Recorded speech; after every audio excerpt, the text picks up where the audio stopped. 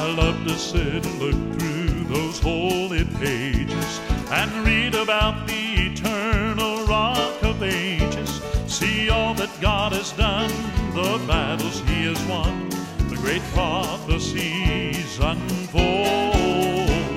In every book from Genesis to Revelation, I see His loving grace and this great salvation. Brings courage to my soul, for I know He's in control. I believe every word is true. Yes, I believe every word that He said is true. I believe He'll do exactly what He said He would do. How I love His precious... It's time now for the Teaching Timeless Truths radio broadcast with Pastor Roger Walton. So get your Bible, a pen, and your Bible study notebook as we journey through the truths of God's Word. And now with today's Timeless Truth, here's Pastor Walton. Psalm 119. Psalm 119. We're going to introduce this section of Scripture and do a series here in Psalm 119. And we want you to know that this is the longest chapter in the Bible. In fact, it is a humongously long chapter, 176 verses. Well, it's been called the Word of God chapter. And how great would it be if we would understand the need and the power and the life-changingness of the very Word of God. That God took what He says and put it into His Word that we could read and know what it is that He wants.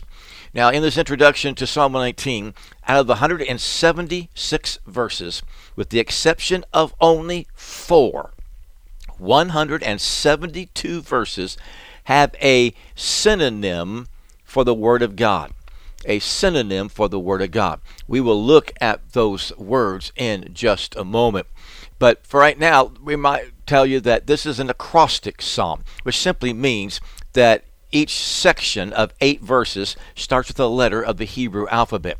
Now, that's not unusual for the Hebrews to do. In fact, Psalm 9 is an acrostic psalm, as well as Psalm 10, 25, 34, 37, 111, 112, and 145. And then we do the same thing in Lamentations. And in Lamentations 3, it actually has 66 verses where they do 22, 22, and 22. There are 22 letters in the Hebrew alphabet. And it starts in succession, like we would do A, B, C, D, E, F, G. It starts with Aleph, which we will look at next time, and works through. Now, if there's 8 verses per set, and there are 22 letters, that equals 176 verses. This was something that they did for emphasis on importance and also for aid in memory.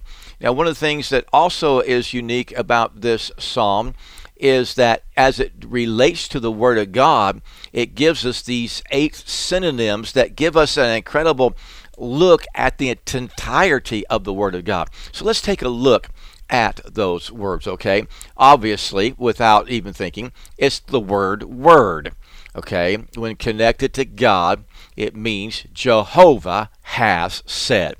When it's connected with what God is doing, then it's what God has said. It is God's revelation. Now, let me just say that God's revelation was something He wanted us to have. He wanted us to understand His Word. Back in Psalm 19, the Bible says, "The law of the Lord is perfect, converting the soul. The testimony of the Lord is sure, making wise the simple. The statutes of the Lord are right, rejoicing the heart. The commandment of the Lord is pure, enlightening the eyes. The fear of the Lord is clean, enduring forever. The judgments of the Lord are true and righteous altogether." Now, did you get all that? That passage has a lot of those words that we're talking about, those synonyms for the Word of God. So let's take a look at some of those words.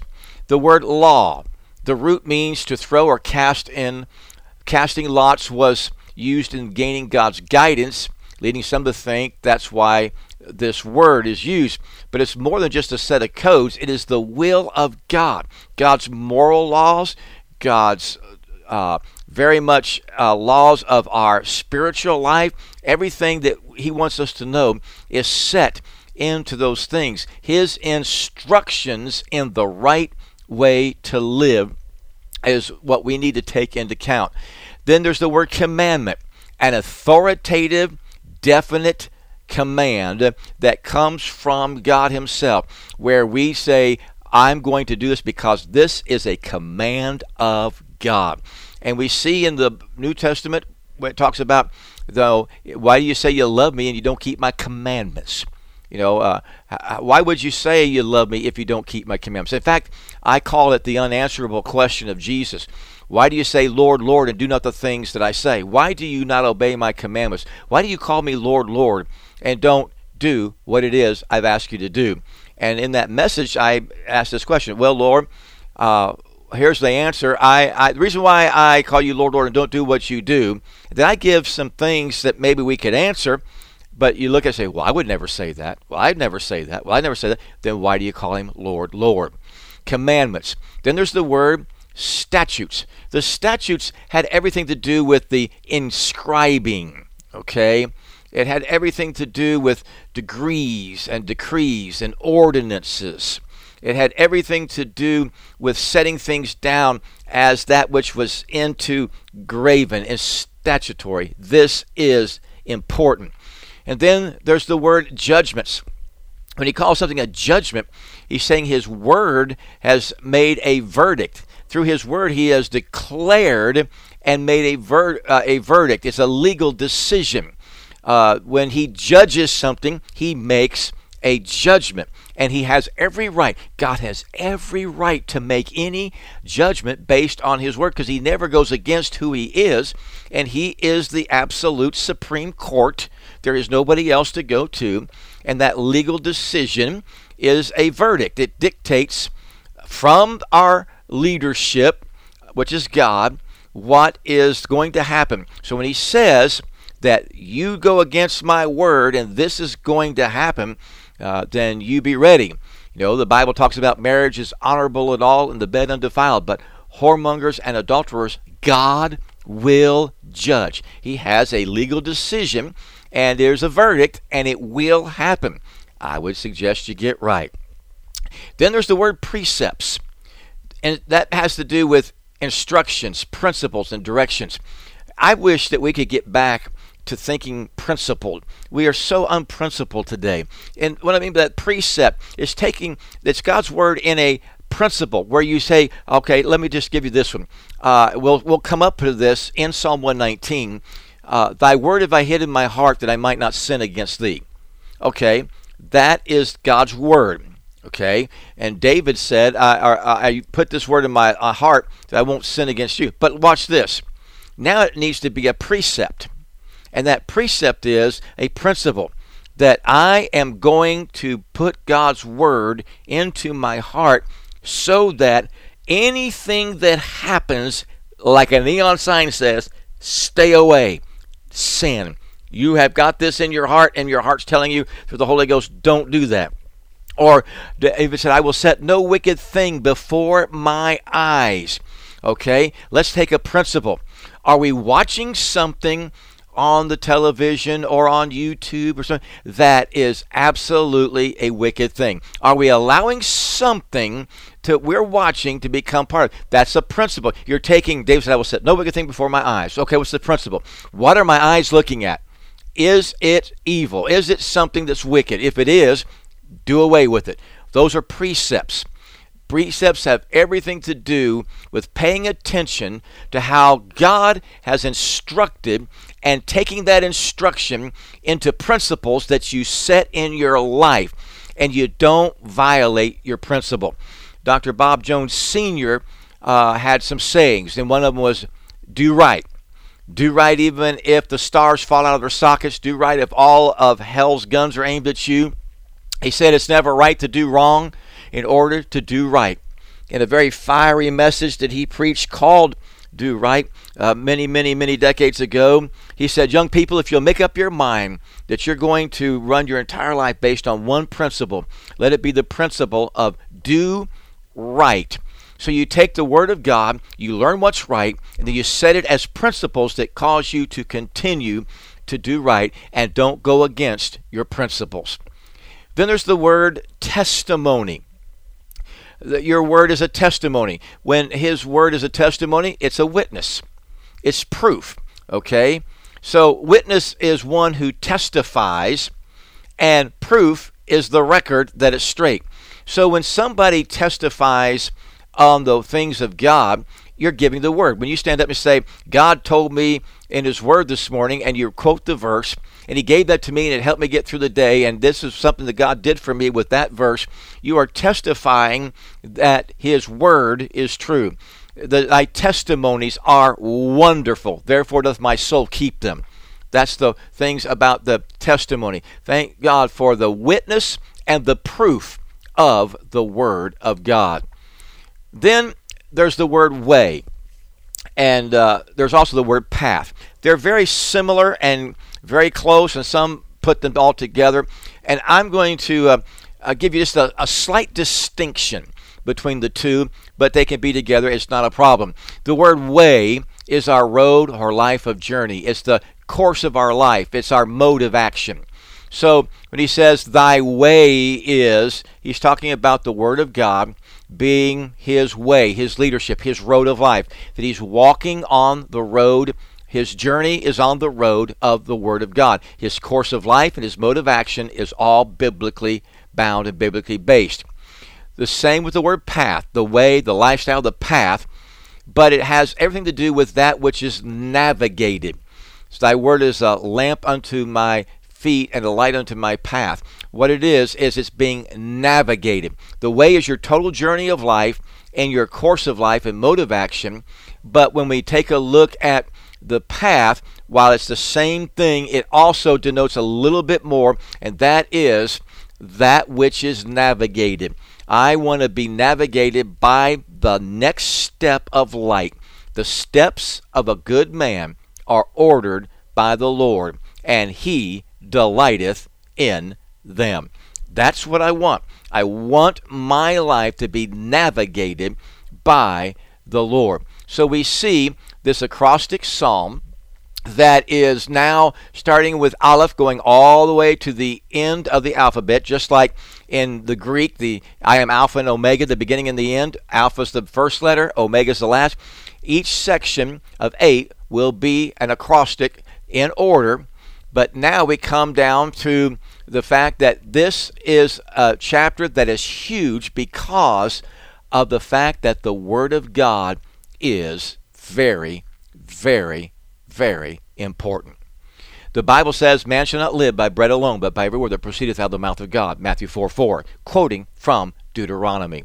Hebrews 4:12 says the Word of God is quick. It's alive and sharper than any two-edged sword, and it's able to pierce asunder between the soul and spirit. It can do what no surgeon can do. And we see that all Scripture is given by inspiration of God. God breathed.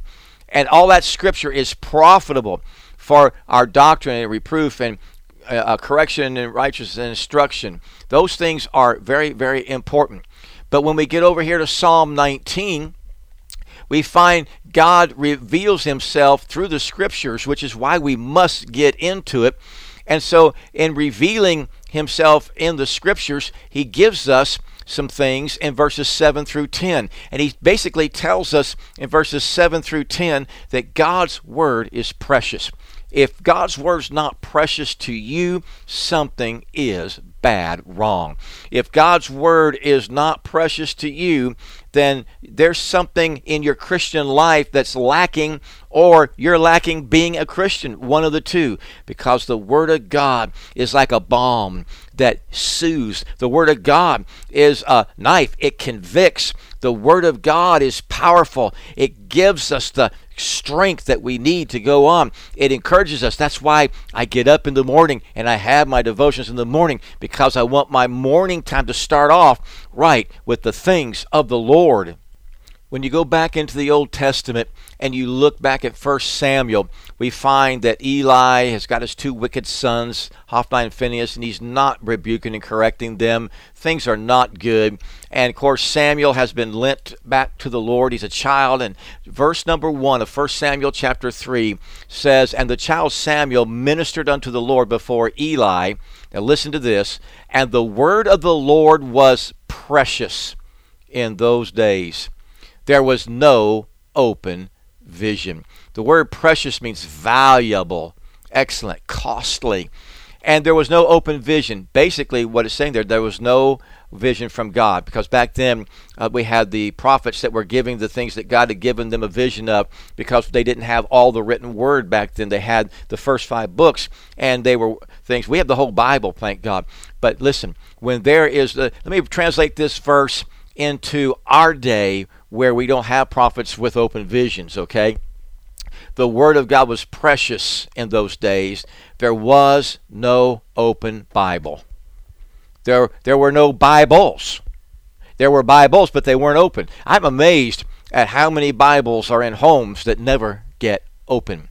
And how many times a Bible stays closed all week long and it's picked up maybe to go to church, but maybe not even open then. Just fold the hands and look up and listen, but not open the Bible.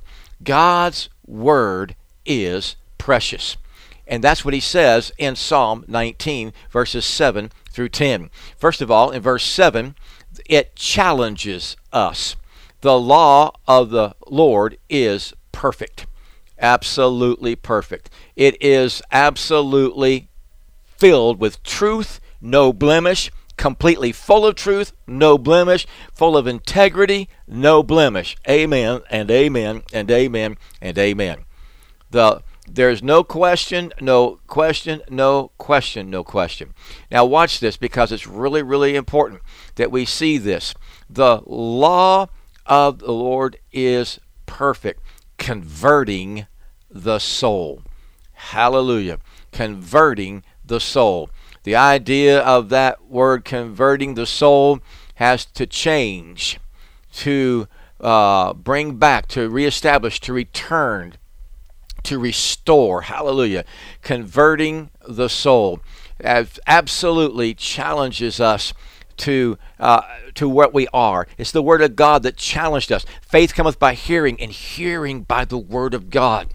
And then the Spirit of God convicts and says, that word that you heard, you now have to deal with, because I'm convicting you that you're a sinner if you're a lost person. And if you're a saved person, I'm convicting you that that is not right through the word of God, and you need to fix that and change that. It challenges us in where we are at and where we are living and how we are living and why we are living the way we are living. It says here, the law of the Lord is perfect, converting the soul. The testimony of the Lord is sure. The evidences, the testimony. Remember that word, the evidences that are the proof of the Lord is sure. The absolute proof, assurance of the Lord is true. Say, oh, come on now. Can we know for sure all of these things? Is it really possible to know for sure that God's God? Is it really possible to know for sure that you're a Christian? Is it really possible to know for sure that you're saved? That's exactly what that verse just said. He said you can absolutely have. His testimony is so awesome through creation, through our hearts, through the Holy Spirit when we're saved, through the Word of God and its conviction. Absolutely. There is absolutely no other reason to believe anything else but Him, because He is absolutely true. And the Bible says, let God be true and every man a liar. When John wrote in 1 John, he said, these things have I written unto you that believe on the name of the Son of God, that you may know that you have eternal life, and that you may believe on the name of the Son of God. Now, I don't know about you, but that word know is a very interesting word, and it really puts some things on it. First of all, is the word that means to know completely. Absolutely completely. And it is in what is called the perfect tense. Perfect, complete, full.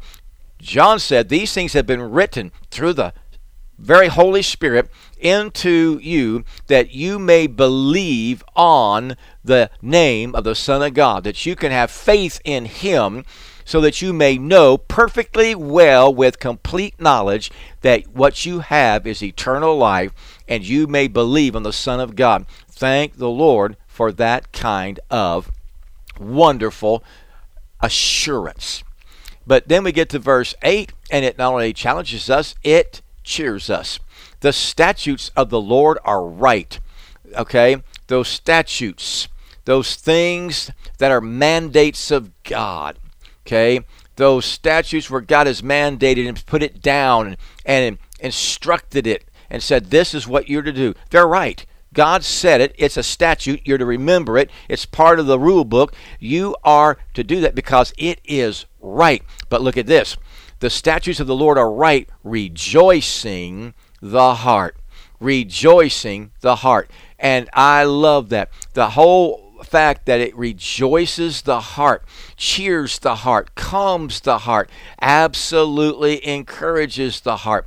And it is in what the Hebrew language is called the Peel tense, which means extensive, intensive. So it's not just, okay, yeah, I'm happy, but it's the statutes of the Lord are right, rejoicing the heart. It is a very intense rejoicing, a wonderful rejoicing, a rejoicing that has the idea of being incredibly overflowing with it. Amen.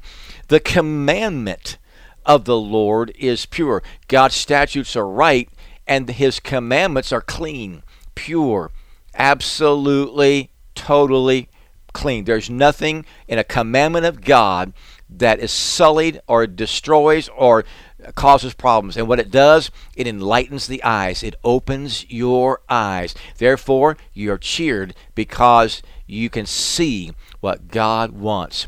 But then in verses 9 and 10, it changes us. It changes us. The fear of the Lord is clean, enduring forever.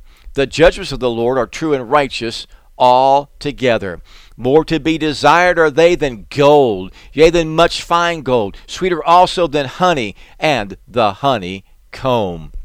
Here he says, oh, I'm telling you what's the truth. He makes it very, very clear. You fear the Lord. The fear of the Lord, that's clean. What the idea of clean simply means there is pure and fair and not sullied. Amen. There you go. The fear of the Lord, that's what it does. It keeps you clean, and it endures forever. That is something that just keeps on going. The judgments, God's declared sentences of the Lord are true. What he says is true. He has all the facts. Almost nobody ever has all the facts, but God has all the facts. And they're not only true, they're righteous. They're right. And they're right all together. Both those together. There's no, as a unit. God's judgments, all of God's judgments as a unit are true and right, and they're more to be desired than gold. They're to be looked after and sought after more than gold. Yea, than much fine gold, even sweeter. They're much sweeter than the honey and the honeycomb. So he says God's word is precious. But then he tells us in this psalm that God's word is powerful. In verse number 11, it shows us that he has power to convict us. Moreover, by them is thy servant warned. Amen. Conviction. And in keeping them in your heart and guarding them there is a great reward. In verse number 12, it also cleanses us. Who can understand his errors? Cleanse thou me from secret faults. It has power to cleanse. Who can understand your error? Can you understand all your errors?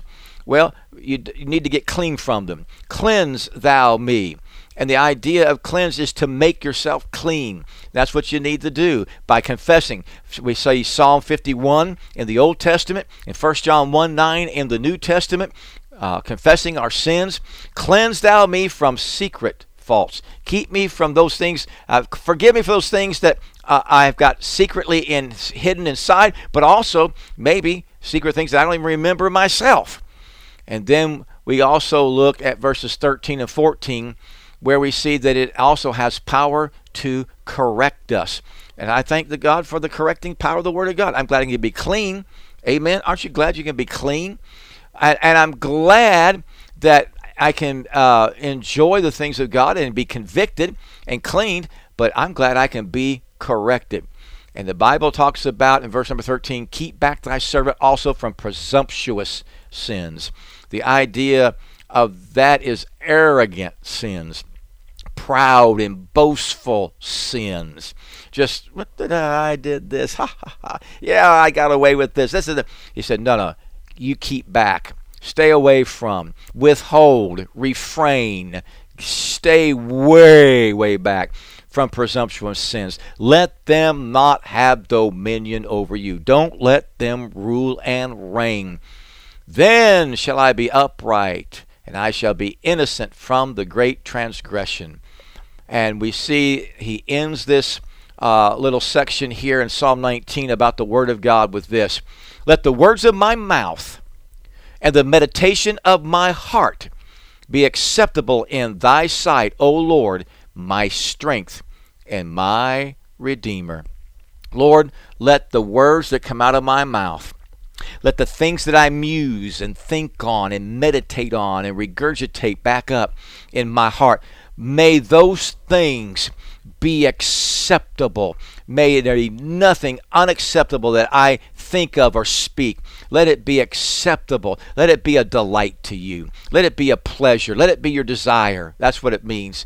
In thy sight, O Lord, my strength. Thank you, Lord, for that strength to do what we need to do. My Redeemer. You're the one that saved me and no one else can. It's actually the word for the kinsman redeemer, the one who can come and buy us and cleanse us. So thank you for this, Lord. May this be the case. O Lord, my strength and my Redeemer. So we see the Word of God is sharp and powerful, and it is able to dig in and do what no other thing can do. So next time, we're going to start digging in with the first 8 verses, and we're just going to see for 22 times, we're going to see the power of the Word of God. Amen. We're going to see the incredible power and the incredible preciousness of the Word of God for 176 verses. Father, in the blessed name of Jesus, it is my prayer that we would see clearly to get ourselves in the book and let the book speak, and may you leap up off the page. May we pray and be ready to hear whatever it is you have for us, because it changes lives, convicts and challenges us. We'll thank you for it in Jesus' name. Amen.